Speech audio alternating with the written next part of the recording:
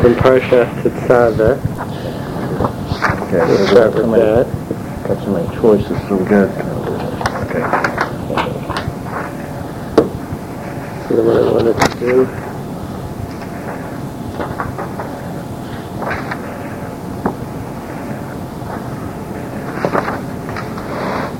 It's a short one. Page Kuf Chaf Gimel. And it's on the right side of the page, third paragraph. Ya'aroch Oso.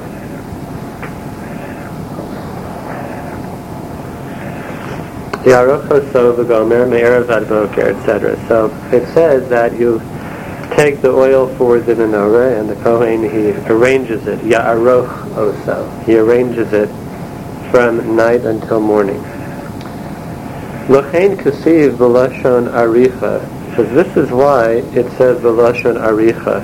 Because really, you'd think it should say yadlik oso. He should light it, and it will last from the nighttime until the morning. Why does it say he will arrange it? If you think about it, let's just say, for example, when you light your Hanukkah menorahs, first you arrange them, set them up, and then you light them. It seems to be focusing on the arranging part of it. Why doesn't it say, and he lit them? So he says, Ki. Ikar hadlaka haya b'koach elyon. Because the essence, the main part of the lighting, that really came from above. It's true that he physically lit the menorah, but the actual power of that really came from Shemayim. Kamo shekasiv, as it says, Shetihiya ola me'aleha, that the candle the flame should rise by itself. Just to say it's happening really from a higher koach. Rak sha'al yedei arichas hakohen ba ha'ora. But it's first through the arranging of the Kohen, when he arranges the candles, that's where the light comes from. So the idea is this, that we do what we are able to do down here in our world, and then Hashem looks at that and his higher light shines upon that which we do. So it focuses on Ya'aroch Oso. He shall arrange it, because it wants to let us know that's the part that we do. And then the light from the menorah comes from above. Even though, of course, he physically lights it, but the emphasis is on we do our portion, and then God blesses it with his light. Not yet. I just want to point out one observation. When they were giving the patterns for the setup of the Mishkan, where everything was to go, there is before you start the actual process of the operation, there was a certain pattern, what direction goes where. Mm-hmm. That's why in this particular project, all the intricate details, some people don't care or find boring, all that. Each had its own pattern, how many loops, how many this or that. Right. There isn't so it's like a reflection from above in very orderly fashion, and a reason for each. Yeah, we have to set it up in that way, and then the light from above shines onto it. That's right. That's right. Okay, now we'll do one from Purim, and then we'll also do one from Parshas Zohar. First of all, interesting thing, although it doesn't come out that way this year, chronologically, but we'll take its message anyway. The very first mimer on Purim, page Kuf Chaf Hey. Right, ordinarily, Tainus Esther is the day right before Purim. So this year it's not. It's a little bit earlier because you can't have Tainus Esther on Shabbos. So let's take a look at this idea. Harishonim Hikshu. The earlier Chachamim and Tzadikim, they had a question. Al Kaviyas Tainus Esther B'Yom Yud Gimel. Why the Chachamim were Misakein the fast of Esther on the 13th of Adar? Because it actually would seem to be a problem. Shahumi lifneihem shel Purim. That's the day right before Purim, and ordinarily you're not supposed to fast the day right before Yom Tov. And here the Chachamim go ahead and they establish a tainus right before Yom Tov. Usually you don't do that. That's lifneihem. V'atam hu. So he says the reason is as follows: Dikamo b'Yom Kippur, hukba Yom Shalafonav la'achila u'shasiyah. Just like on Yom Kippur, we know there's comparison between Purim and Yom Kippurim. Just like over there, the day before the fast, which is Erev Yom Kippur, is a day of eating and drinking, and there's a mitzvah to eat on Erev Yom Kippur. Mibnei shahatainis acharei achilo shesiya kosha yoser, and we know that fasting after you eat is harder because your stomach is expanded, so it makes the fast a little more difficult, a little bit more challenging. Kamochein, likewise here, b'simchas Purim, on the day of our celebration of Purim, nikba yom shalafon of Latainis, the day before Purim is established as a fast day, mibnei shehasimcha achar hatainis gedola yoser. So too, the joy which follows a fast is also greater. So you fast on Tainus Esther, and that emphasizes and magnifies the joy of Purim. V'im kenan, therefore, kevan shekol ikaro shel kaviyas hatainus b'yud gimel, being that the main reason for establishing the Tainus on the 13th, hu kidei lahagdilas hasimcha b'Purim, is in order to increase the simcha of Purim.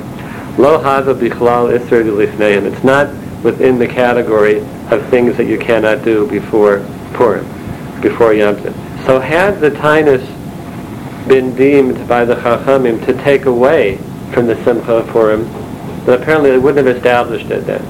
But being that the Tainus emphasizes and increases the Simcha of Purim, therefore it's fine to lead into it with the Tainus. I'm still unclear on how it's increasing. Unless you're drinking that every still.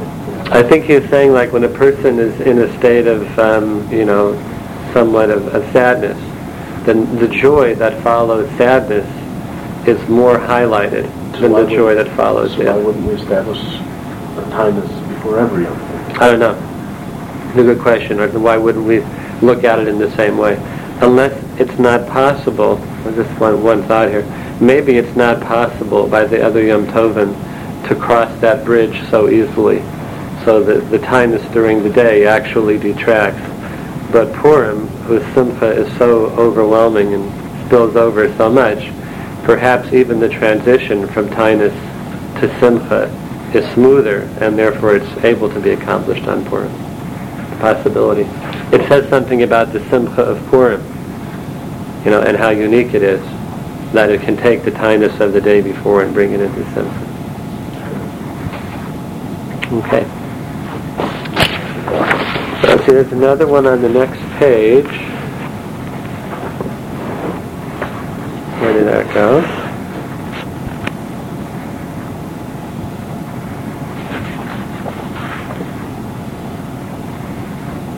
Yeah, 2 pages later, page Kuf Chaf Ches.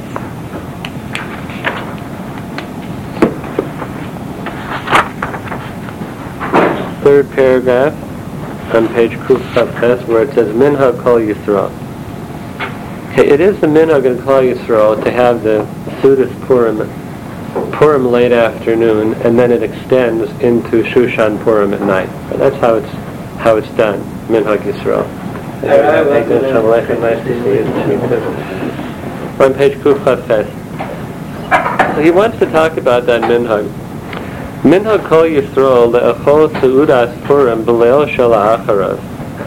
It is the minhag of Klal Yisrael to eat the Purim Suda on the night which follows Purim. And that's to say that it extends into the following night, into Shushan Purim. So what's the reason? You figure why would you establish the Suda in such a way that it goes into the next day? Why wouldn't you want to have it on Purim Day and emphasize that?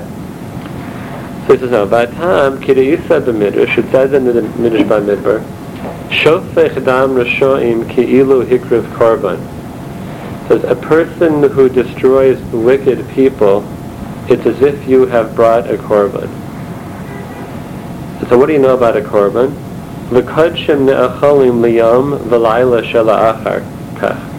When you eat a korban, kodshim, you're supposed to eat it by day and then the night which follows it. That's how a korban is eaten. Yom and Laila Shel Acharav. So the achila of Purim is like a korban. That's what he's saying. That's how kadosh it is. But since the downfall of Amalek happens through the hands of Klal Yisrael on Purim, the Purim Seuda is like a korban, and just like a korban starts by day and you can continue eating it at nighttime, so too the Seuda of Purim starts by day and you continue to eat it the following night. And that shows that it's kadosh like a korban. Now, Rabbi, Yes, how do we get around the explanation when Purim falls on Friday, as it has, and you cannot go into Shabbos, so you have to do it early in the Right. afternoon? Well, there Shabbos overrides, because Okay. you're not allowed to make that. Okay. In that example, right? Okay. Happens sometimes in Yerushalayim like that. Right? Next year, it's a Friday. On Friday. Yeah, pretty rare, but it does happen. Twice in 12 years. Something like that. Yeah. Right, so that's the great kedusha of Achilas Purim, is that it's like a korban. Okay, let's see one more here. Also a short one. This goes on the next page, Kuf Chaf Tes. Again, the third paragraph. Must be something in the air today. He said the Gemara, it's brought down, Rabbi Natan Netiya B'Purim. Rabbi Huda Hanasi, he used to plant a certain planting on Purim. Umaskinan, and they conclude there, Netiya Shel Simcha Nata. He planted something that was of joy. Maybe it was a tree that brought him Simcha, not sure. So what is it saying that you plant Simcha on Purim? Sharamzu Bazeh. The remez is, Ki b'Purim yicholim lita Netiya Simcha b'leiv ha'adam. On Purim, a person is able to plant joy within their heart, lismoach ba'avodas haborei yisborach, to be joyous in the service of Hashem. So what does it mean to plant? If a person experiences joy, and then the day is over and the joy is gone, then that's not planting. That's just kind of passing through. But if you plant something and it's there and it takes root, now, it blossoms and it flowers and it's permanent. And that's what he wants to say about the Simcha of Purim. It's planted within us so that it stays within our heart after Purim is over and continues with us. It doesn't simply, it's not simply an experience for us which then goes away. So that's Rabbi Natan Netiya B'Purim. Rabbi planted this planting of Simcha on Purim so it would stay in his heart. And same thing for us, Simchas Purim in our heart. Perhaps it was an Esrog. Maybe an Esrog. Yes. Same concept. Yes, Andrew? I have a couple of questions. Please. Number one, does that Simcha go from Yom Tov to Yom Tov, from Purim to Purim? I don't know how long the Simcha of Purim lasts here. I don't know how long it lasts. Something about this almost sounds like it just lasts forever. You plant something and it's there. But that might not be the case, and it could have a shear to it. I don't know what the shear is. Because that was my next Right. question. Is it also true for Shavuos, for Pesach? You have the idea of Isru Chag, the day after Yom Tov, and then certainly the 7 days after Yom Tov. And also when it comes to to Sukkot and Shemini Atzeres, Simchas Torah, the tefillah that we say there includes that the Simcha of Sukkot and Shemini Atzeres, that should go into the whole year that follows.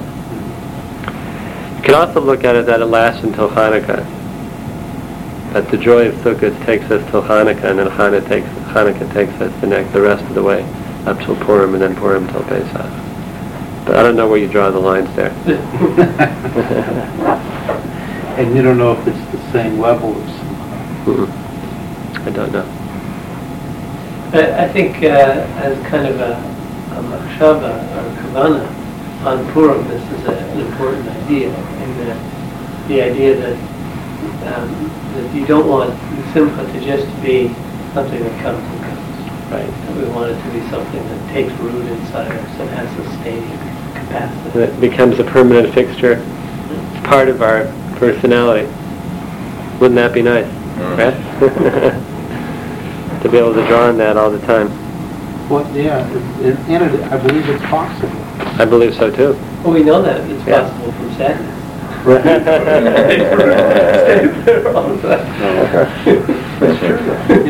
why not? One side of it is If they use the same pathway. It's a good riot. A good riot. Okay. Let's take a look at one from Parshas Zachor. These are all kind of short ones here.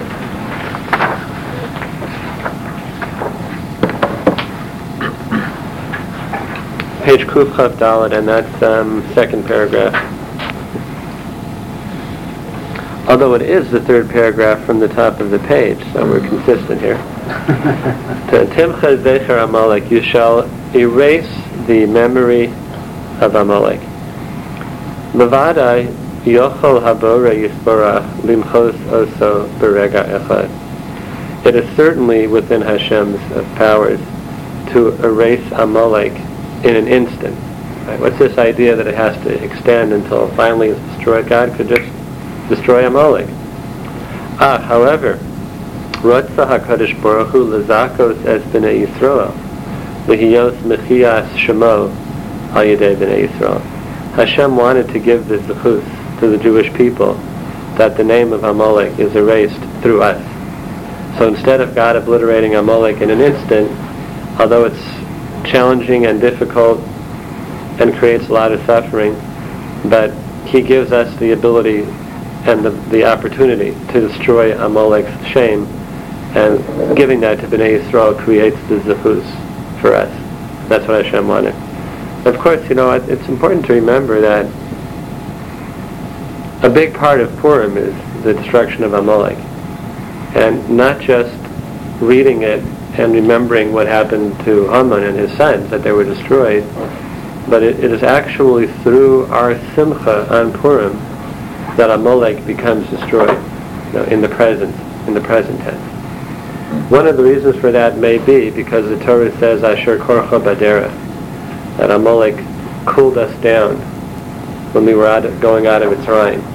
That kind of dampened our spirits. So the victory over that is joy, the simcha. When Klal Yisrael therefore experience a shleimustik, a simcha, complete simcha, that in itself is a destruction of Amalek. So it creates a zechus for us that we destroy Amalek. And secondly, going back to the previous mimer, that's the destruction of Amalek that he's referring to, which therefore makes the achila on Purim like a korban.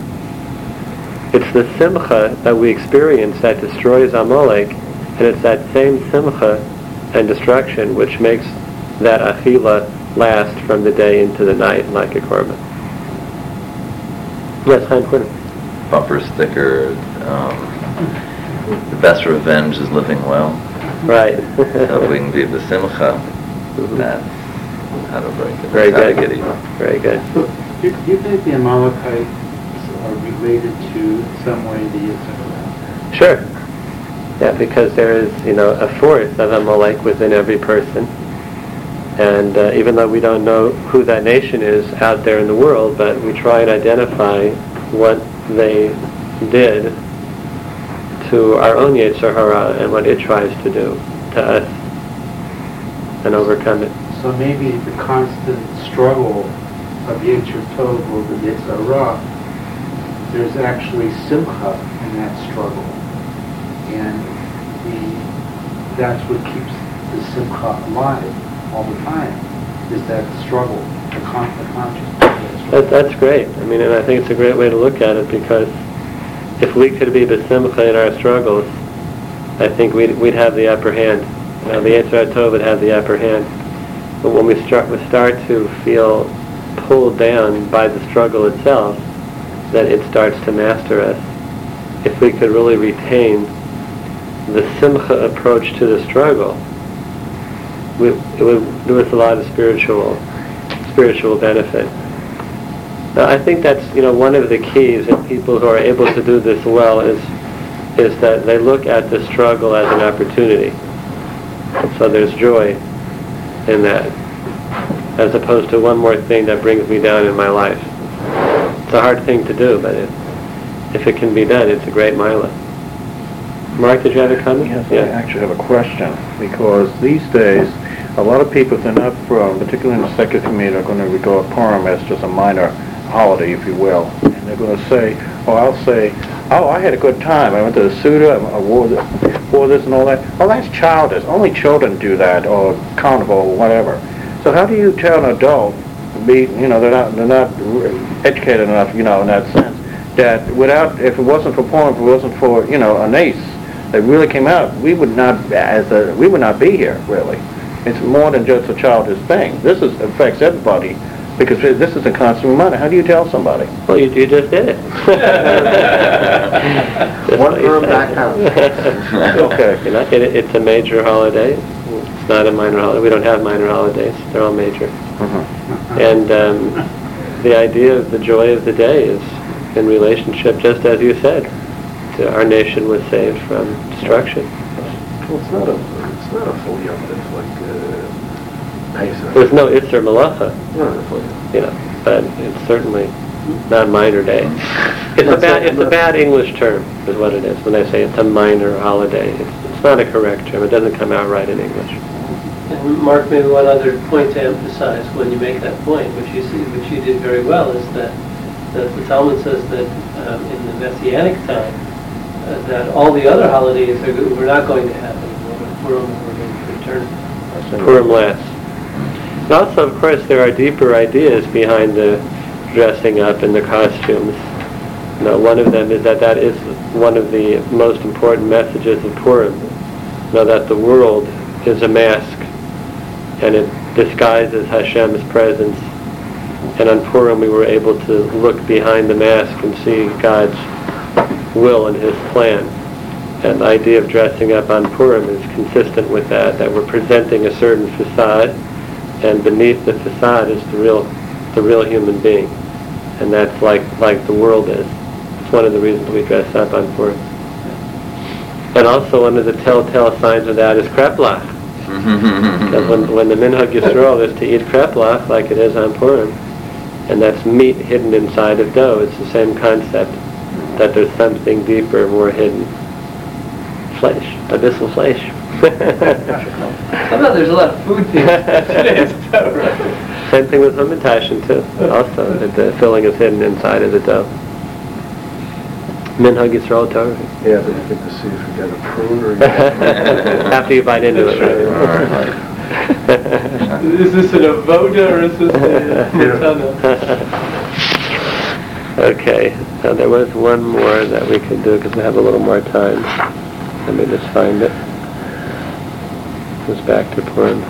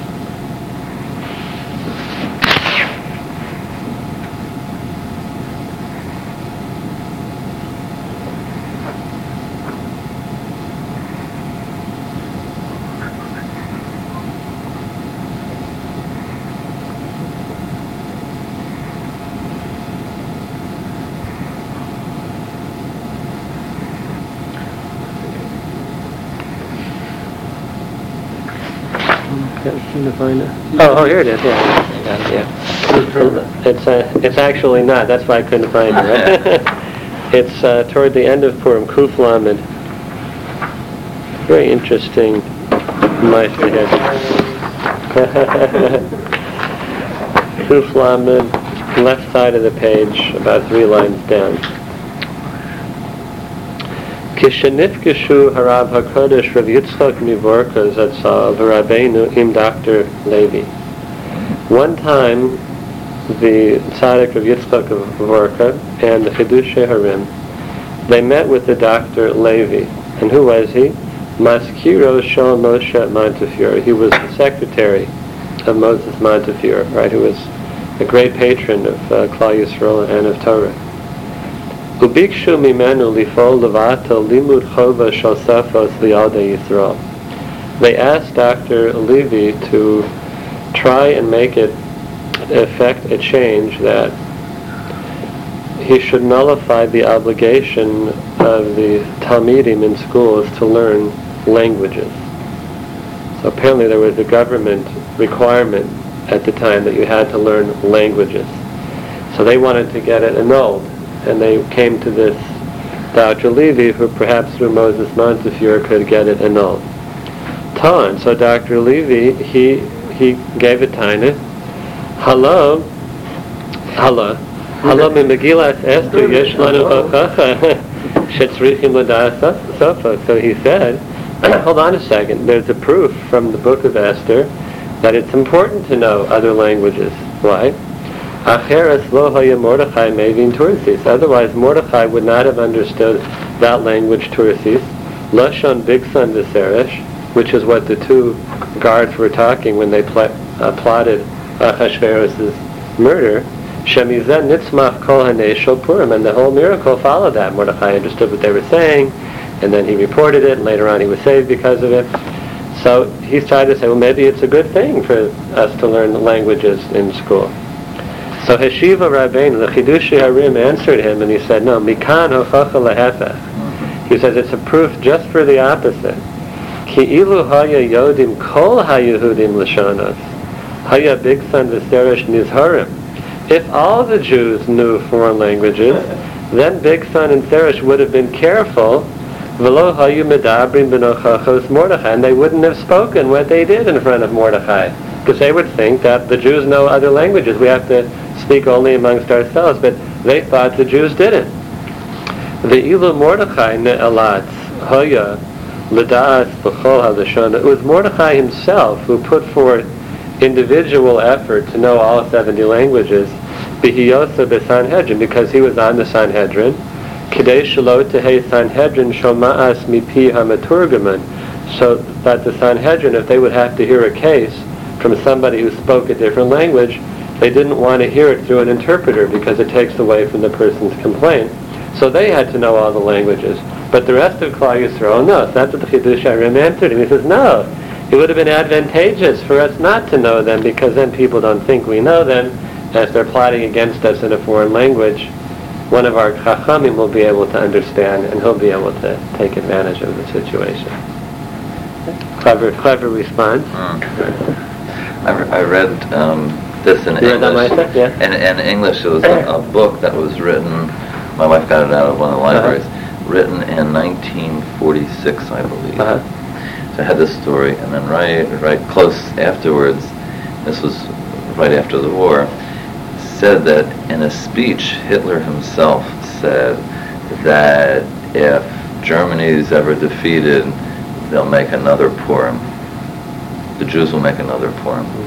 Meaning he recognized, evidently he knew about Purim enough to say, I'm like Haman, and if I go down, they'll have a reason to.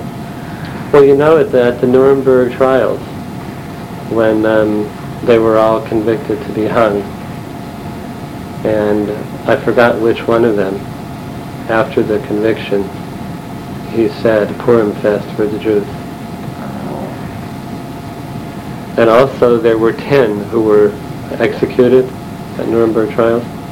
This is a very famous Maisa. I heard it came from the Abarbanel, that when it says the 10 sons of Haman in the Megillah, there's 3 letters that are written small. They're all written very large, and 3 letters small, which is Tuf, Shin, Zayin. Look in the Megillah, you see those letters are small. And Tuf, Shin, Zayin is 707. So the Abarbanel said that in the year 5707, there will be another 10 sons of Haman who will be executed. And the Nuremberg trials, there were 11 who were convicted of execution, and the night before the execution, one of them committed suicide. And then the other 10 were on. There's a lot of similarities there in the Chiyas Shema Shel Amalek, Yimach Shema Zichra Lo'ad.